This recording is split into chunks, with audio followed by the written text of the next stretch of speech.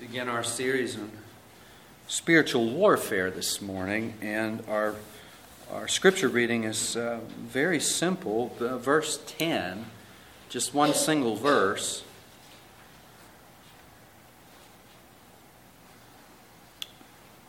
Finally, be strong in the Lord and in the strength of his might.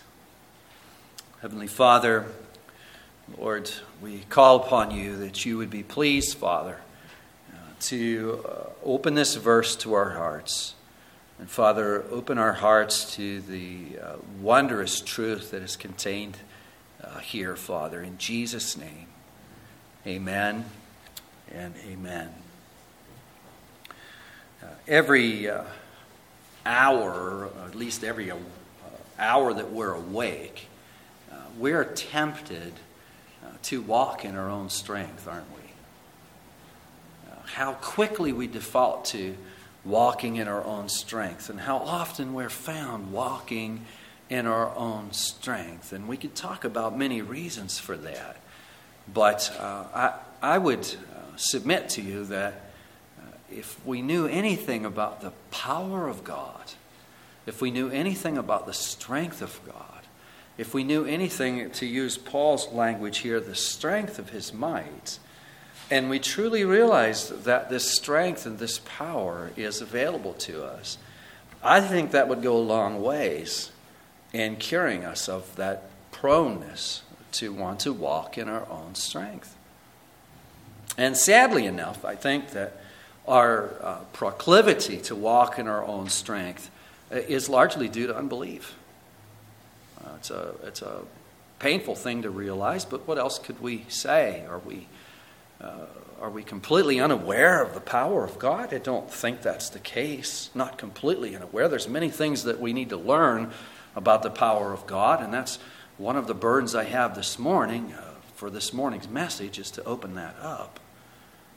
Are we unaware that it's available to us? I don't think completely, although it might be more available to us than we realize. In fact, I would submit that it probably is. So what do we say in response to this? Why are we so prone on wanting to walk in our own strength? It's good old-fashioned unbelief. And I would add to that, especially given the context, and we're going to be looking at a lot of the context this morning. We're only taking one verse this morning, but that verse sits in a context, and we're going to spend a lot of time this morning looking at the context of that verse.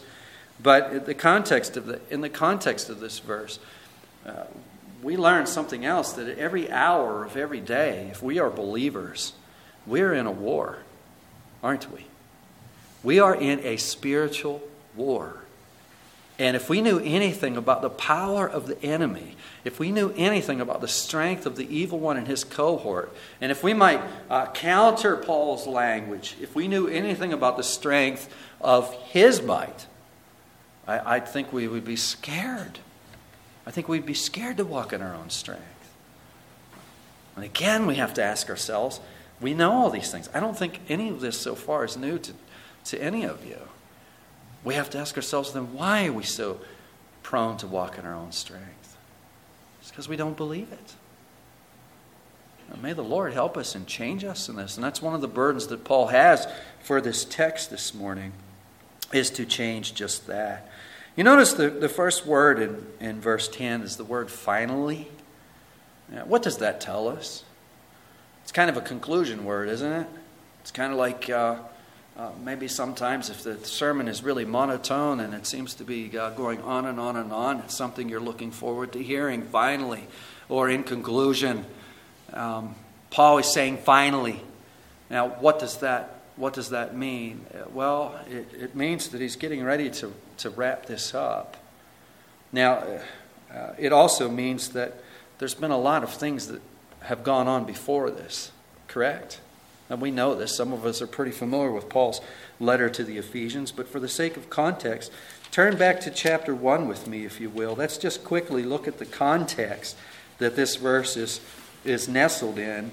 If you look at verse 1 of chapter 1, we find the author is the Apostle Paul. He is an apostle of Christ Jesus by the will of God. Notice the little phrase, to the saints.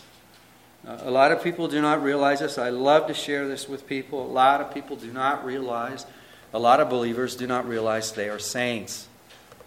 Notice what this says. It says, to the saints. Who are the saints? They, as we see as we go through the letter, they are those who believe in Christ Jesus. That's who the saints are. If you are a believer this morning, in true saving faith, you are a saint. To the saints who are where? In Ephesus. Okay, it's to the believers who are in the city of Ephesus, and of course from there it's a circular letter meant to be given to the church at large. So it is written to us. It's written to all who believe in Christ Jesus. He goes on to say, grace to you and peace from God our Father and the Lord Jesus Christ. And then in verses 3 through 14, we have in the original language one long sentence. It's what our English teachers would call a run-on sentence, isn't it? I see one teacher smiling at me right now. That is a long one, isn't it? He goes on, and it's almost like the Apostle Paul takes this big, deep breath, and then he just begins to go clear until he's out of breath, describing all of the blessings that are in Christ Jesus. Verse 3, blessed be the God and Father of our Lord Jesus Christ, who has blessed us in Christ with what? Every spiritual blessing in the heavenly places.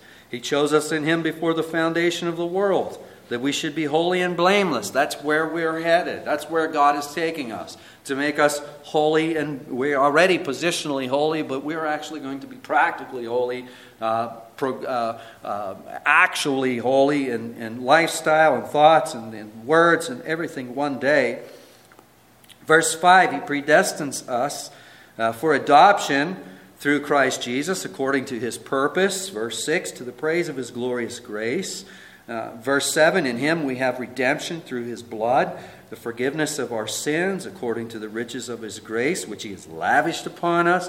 And then in verses 9 and 10, we have kind of the summary of this whole thing, making known to us the mystery of His will, according to His purpose, which He set forth in Christ. What is that purpose? It's a plan to unite all things in Christ Jesus, things in heaven, things in earth.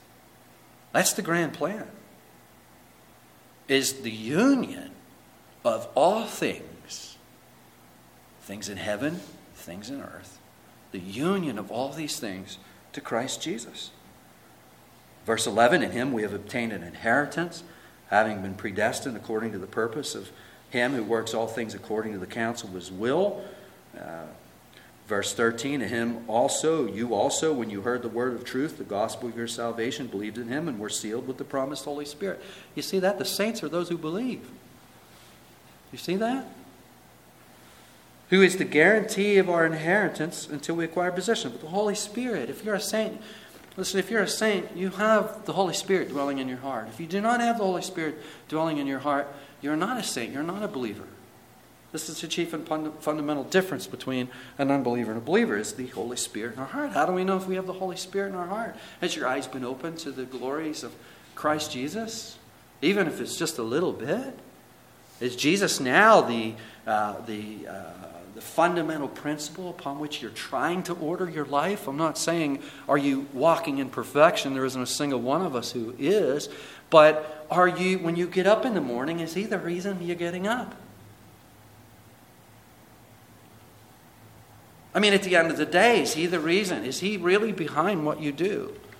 Is ultimately what you do, or is what you, are you trying to please Him in what you do? These are the kind of diagnostic questions we need to ask to see if we're in the faith or not. And be brutally honest with yourself as you ask these questions. Don't kid yourself. Okay?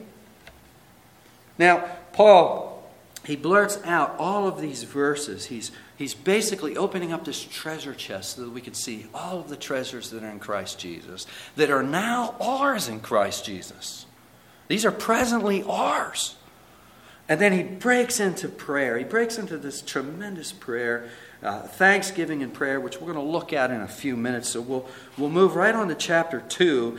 He goes on to say that in verse 1 that we were dead in our trespasses and sins in which we once walked, following the course of this world, the prince of the power of the air. We're going to be talking a lot about that in this series. In verse 3, it says, we all once lived in the passions of our flesh, carrying out the desires of the body. But look at verse 4. But God, being rich in mercy, because we were righteous. That isn't what it says, is it?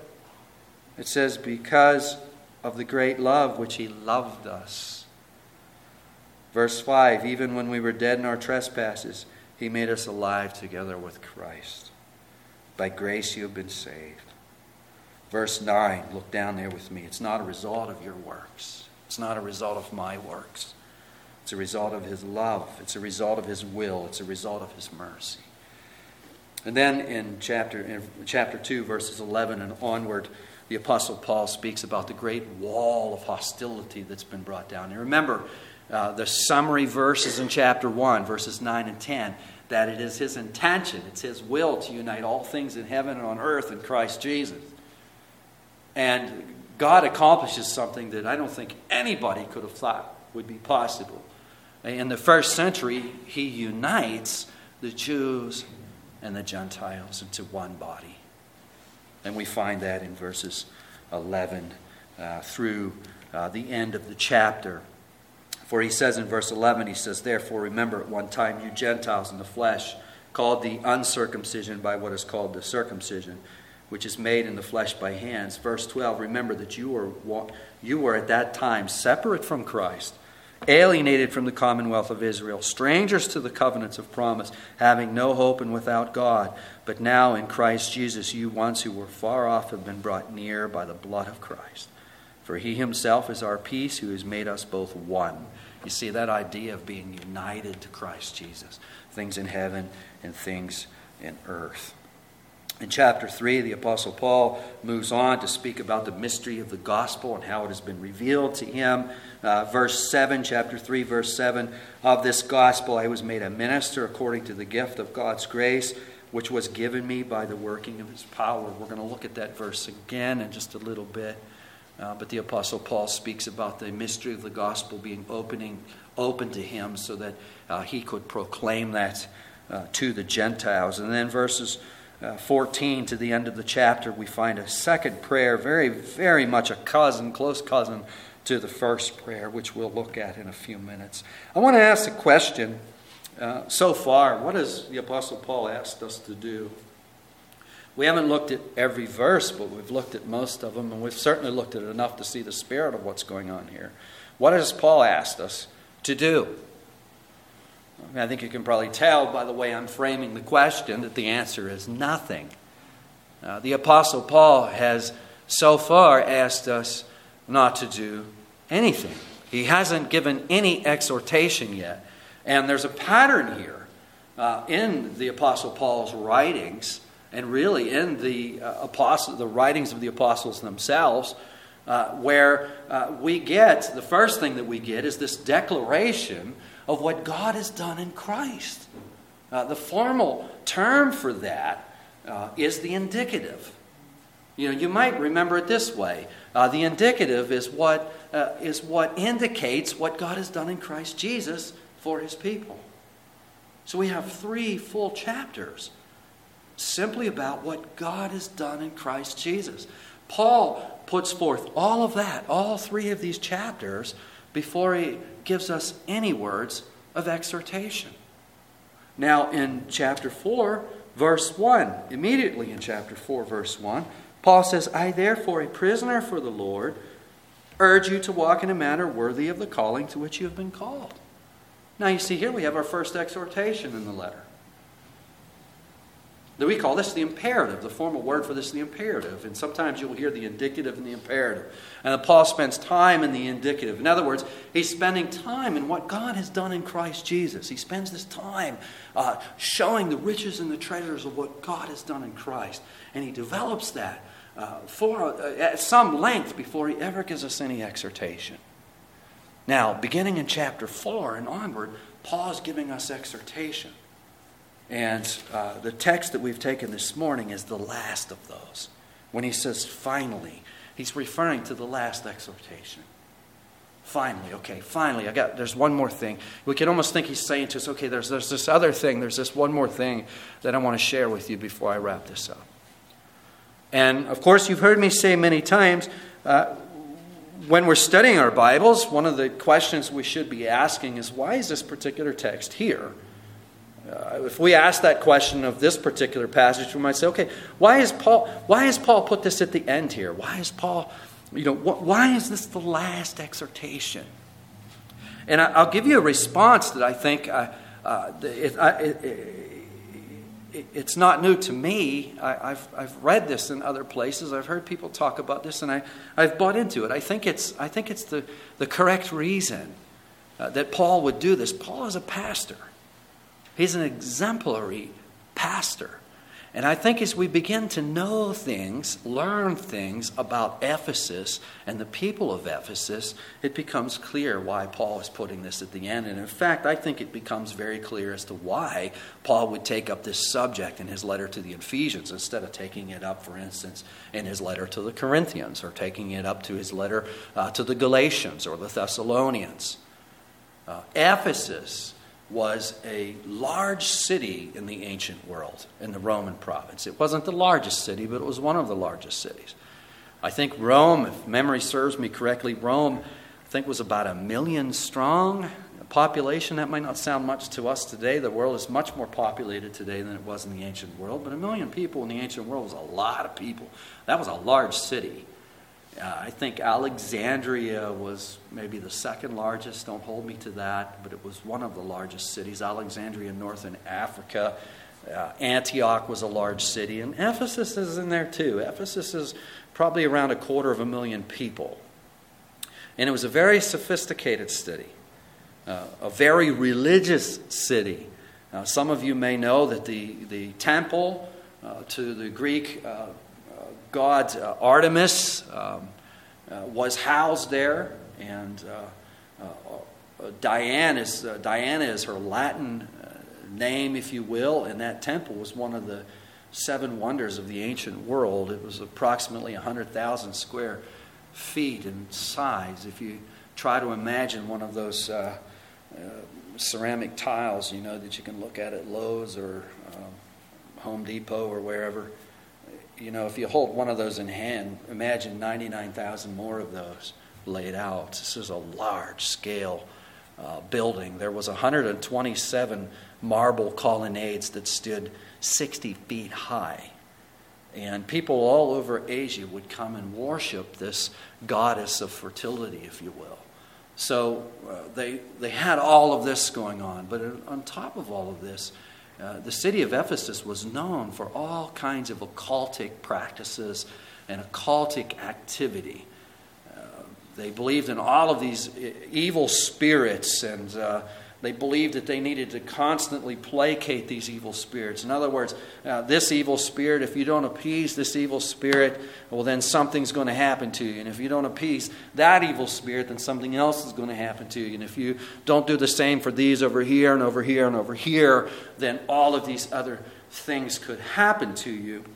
If you put your bulletin in Ephesians 6, and you just turn a couple pages towards the back, a couple of books to the book of Acts, to chapter 19, we get the inspired history of Paul going into Ephesus, and we learn a lot about Ephesus from this chapter. Page 928, if you're using the church's Bible. Paul does, he has a practice when he goes to plant churches, and he goes into new soil to plant churches. He always finds a synagogue that's nearby, and he begins his gospel preaching in the synagogue. And we find that is his practice here. In verse 8, we're told that he entered the synagogue and for 3 months spoke boldly, reasoning and persuading them about the kingdom of God. Of course, he would have been reasoning and persuading from the Old Testament, correct? From the Old Testament scriptures. Verse 9, but when some became stubborn and continued in unbelief, speaking evil of the way. Notice the way, many of your Bibles probably have a capital W. Christianity was referred to as the way. You think of Jesus saying, I am the way, the truth, and the life. They're speaking evil of Christianity. before the congregation. They're speaking evil of Christ and evil of what he is doing. Paul withdraws from the synagogue, and he takes the disciples with him, and he begins reasoning daily in the hall of Tyrannus. So Paul is preaching daily in this hall, if you will. And this continues for 2 years, verse 10, so that all the residents of Asia heard the word of the Lord, both Jews and Greeks. So an enormous amount of people are hearing the gospel. And a lot of people are coming to faith as they hear the gospel. So much so, if you skip down to verse 18 with me, it says, also many of those who were now believers. Okay, they've heard the gospel. They've been down to the town hall, if you will. They've heard Paul preach. The Holy Spirit has accompanied the preaching, has worked in their hearts, has opened up their eyes and their minds. They're now confessing Christ. And many of those who are now believers came confessing and divulging their practices. What practices? Verse 19. A number of those who had practiced magic arts brought their books together and burned them in the sight of all. And they counted the value of them and found it came to 50,000 pieces of silver. So the word of the Lord continued to increase and prevail mightily. This speaks volumes as to why the Apostle Paul would want to include spiritual warfare in his letter to the Ephesians. I read a commentary earlier this week that was written in the early 90s, maybe 90, 92, 94, something like that.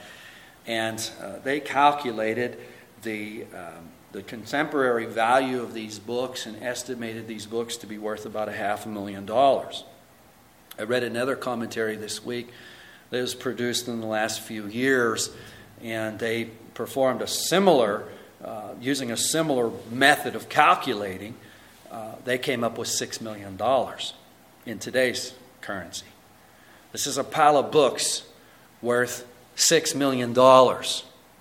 Let's suppose they're off by $1 million or $2 million. It's a pile of books worth $4 million.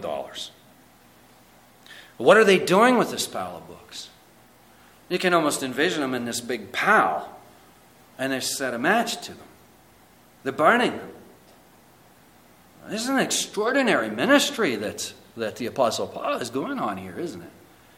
Now, I started this talk by saying, listen, Paul is a pastor. And as a pastor, he understands this, that when we become believers, sometimes we are haunted by our past. The things that we did before we became believers sometimes causes terrible anguish in our hearts. I think many of us can relate with that. Now here, Paul has this church that he has planted. And there's an enormous amount of believers in this church who were up to their necks in occultic activity prior to coming to faith in Christ Jesus. They were up to their necks in placating this evil spirit and placating that evil spirit and placating that evil spirit. And some of them undoubtedly, as many churches are, you go into a church, there's people who are very strong in their faith, there's people who aren't so strong in their faith. And if you've got a church, any church that has this much of this kind of activity going on in its past, you're going to have a lot of people that are still going to be very scared about all of these evil spirits. I think that's the reason. I think that's what's going on here. Let's go back to Ephesians 6 again. He says, finally, be strong in the Lord. Now we can kind of understand why he would say that, wouldn't we? Be strong in the Lord and in the strength of his might. Okay, what does that mean? What does it mean to be strong in the Lord? And before we answer that question, let's ask another question. What does Paul mean when he says the strength of God's might? What exactly is he talking about? Well, this isn't the first time this has come up in Ephesians. If we go back to chapter 1, and you look at verses 15, the prayer 15 and onward that we skipped. Paul says in chapter 1, verse 15, he says, for this reason, because I've heard of your faith in the Lord Jesus and your love toward all his saints, I do not cease to give thanks for you, remembering you in my prayers. Paul's giving great thanks because he realizes they're only believers because God has blessed the preaching, because God has blessed them. And then he begins to intercede for them. He begins to pray for them in verse 17. He prays that the God of our Lord Jesus Christ, the Father of glory, may give them a spirit of wisdom and revelation in the knowledge of him. Verse 18, that the eyes of their heart may be enlightened, and that they may know what is the hope to which he has called them. And then verse 19, he prays that they would come to know what is the immeasurable greatness of his what? His power. Power towards us who believe. What power? Verse 20. The power that he worked in Christ when he raised him from the dead. Let's think about that for a moment. You know, I don't want to make anybody cry this morning, and especially myself, but this week Tammy and I had the painful experience of putting our dog to sleep, one of our dogs. And we were with her while this was happening, and we were looking right into her eyes as she passed away. And I couldn't help but to think, as this was happening, as I was watching her life expire, I started to think about the crucifixion of Jesus. You know, as Jesus hung on the cross, that same look would have been in his human eyes as his life expired. And of course, that made me think about the hope that we have in Christ Jesus. There is no human doctor that could come close to revisiting that body on the third day and putting that life back in there. The power that the Apostle Paul is talking about here is the very power of putting that life back into those eyes. I don't know how else to describe it. What do we measure this with? Paul even himself says it's immeasurable. Isn't that what he says? The immeasurable greatness of his power towards us who believe. It's this resurrection power. And by the way, I've also been comforted this week knowing that God is uniting all things in Christ Jesus. He's not just saving souls, he's uniting this world to Christ Jesus. That includes animal life. It's a great purpose, isn't it? But it's not it. It's not all of it. Look at verse 20 with me again. He talks about his resurrection power that raised Jesus from the dead and seated him at his right hand in the heavenly places. Not just the resurrection power, but also the ascending power that ascended Jesus to the right hand of God the Father Almighty in glory. And verse 21, far above all rule and authority and power and dominion and above every name that is named, not only in this age, but also in the one to come. There's the pastor coming out again. You guys are worried about all these spirits. You're worried about this evil spirit. You're worried about that evil spirit. You're worried about all this evil spirits here that you used to placate with your incantations. And you'd open up your books and you'd read you'd cast your spells on them and do all of this stuff. And listen. Christ Jesus is above them. He's above them. I think it's interesting, as one author I read this week points out, that the Apostle Paul doesn't approach them like we would as parents. You know, when little Junior is crying in the middle of the night and he says there's a monster under his bed, and you go in his room and you say, well, okay, I'm going to look under your bed, okay? And you look under the bed and there's nothing under the bed but everything he swept under the bed last time he was called to clean his room. There are no monsters under your bed. I'll stay with you until you go back to sleep. I'll be right here. And if a monster should appear, I'll take care of it for you. Paul doesn't do that, does he? He doesn't say, listen, you don't need to worry about these evil spirits because they're not really real. You don't need to worry about them because they're not really real. That's not what he says. Why? Because they are real. They are real. No, instead what Paul says is Christ is above them. He is seated. He's not standing. He is seated above them.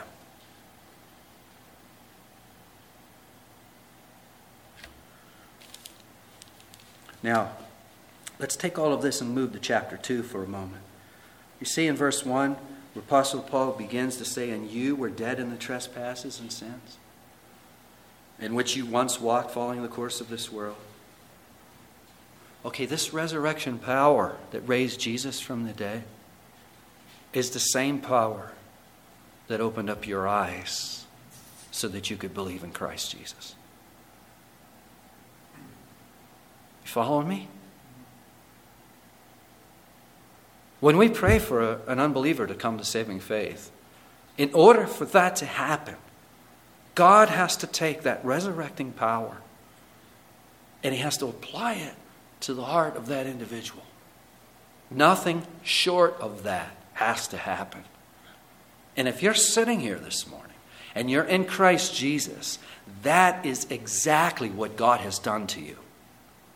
That same power that rose Jesus, that put that life right back into those eyes, the human eyes, it's that same power He put in the eyes of your heart to enable you to see Christ Jesus. But it doesn't stop there. If you look at verse 4, God being rich in mercy because of the great love which He loved us, even when we were dead in our trespasses, made us alive together with Christ. By grace you've been saved, verse 6, and raised us up. That ascending power has been granted to us as well. Because He has raised us up to the right hand of God the Father Almighty with Christ Jesus. And we might say, how is that possible? Because we're all sitting right here in the city building in Chester. How can we be up there and be sitting here? Christ is the head of His church, is He not? And His people are the members, correct? Where the head is, the members are as well. And it's in that sense that we are seated right now in the heavenly places with Christ Jesus. Our citizenship is no longer here. Our citizenship is in heaven with Christ Jesus. Because we have been recipients of the strength of His might. Now, hopefully verse 10 is starting to take on some new dimensions. When the Apostle Paul says, finally, there's this one other thing I want to go over with you, before we wrap up. Be strong in the Lord and in the strength of His might. I want to say one more thing. Let me add a finally now.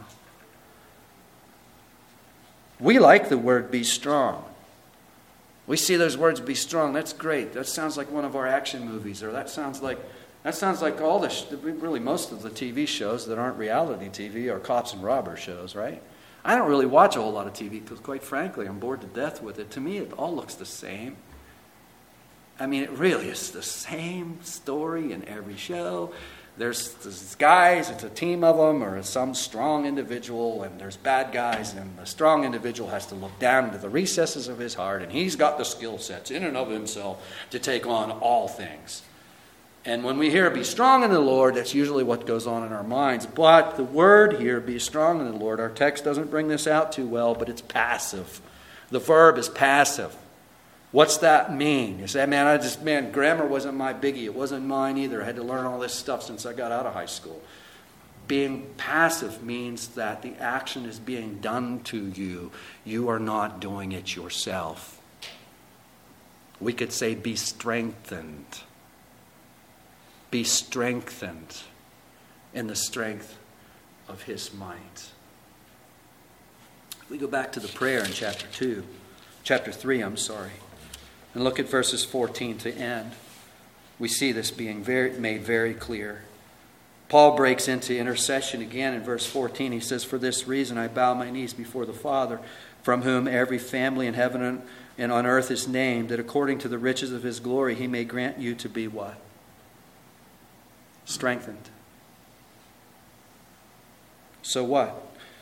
With power, through His Spirit in your inner being, So we're to be strengthened with power through His Spirit in your inner being. For what purpose? Verse 17, that Christ may dwell in your hearts through faith, that you may be rooted and grounded in love. You may have strength to comprehend with all the saints what is the breadth and the length and the height and the depth, to know the love of Christ that surpasses knowledge, that you may be filled with the fullness of God. In other words, in short, we could say this. This same resurrecting power, this same ascending power is the power that reveals the love of Christ in our hearts. It's available to us. It's more than available. We've got a command to make use of it. And that's what we're going to be seeing over and over again as we go through Ephesians 6, verses 10 through 20. We're being commanded to take advantage of it. We are sinning when we don't. So it's not that it's just like, that God says, I got these resources. If you care to use them, they're right here. It's not like we've gone to a friend's house and we're guests in the room and they say, listen, we got these tiles here. If you want to use them, they're all yours. And, the bathhouse is yours. If you guys want to go swimming or something, feel free. No, that's not what it's like. God is saying, listen, here are these resources. Use them. That's a command. Use them. If you look at chapter 3 and verse 7, the Apostle Paul says, speaking of the gospel, he says, of this gospel I was made a minister according to the gift of God's grace, which was given me by the what? The working of His power. This is His power that enables us for gospel ministry. We can't do gospel ministry without it. I had to be really careful this week that I wasn't leaning in my own resources. Wouldn't this be a travesty to preach a message like this, that I leaned in my own resources to come up with? I'm guilty of the same thing everyone else in the room is guilty of. I often default to self-sufficiency myself. And I was thinking earlier this week, boy, this would really be something if I failed to pray and I failed to lean on God for this message. Boy, of all of the messages, it would always be a failure, but of all of the messages, God has this strength available to us that He's commanding us to make use of. That should excite us. And we are sinning when we don't make use of it. I don't say that to be mean. I say that so that we'll take it, you see. Because every hour of every day we're in a war. And every hour that we're awake in the day, we're tempted to be self-sufficient. Why are we so tempted to be self-sufficient? Because the evil one is scared to death that we'll take God up on this strength. He can beat us all collectively if we lean on our own strength. He can't beat a single one of us if we're clothed in the armor of God. Amen? Heavenly Father, Lord, we confess our proclivity to self-sufficiency before you afresh this morning, Lord. And we call on you, Father, to work the vision, the illustrations of this great might that you have possession of, that you're offering to your children in Christ Jesus.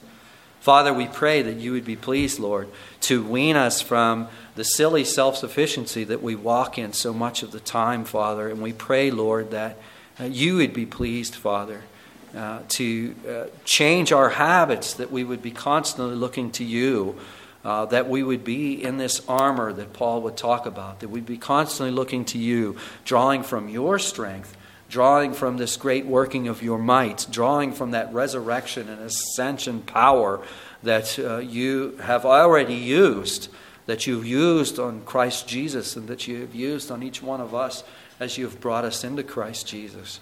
So, Father, we pray that you would work into our lives, that we would progressively walk more and more in your strength and instead of our own. In Jesus' name we pray. Amen and amen.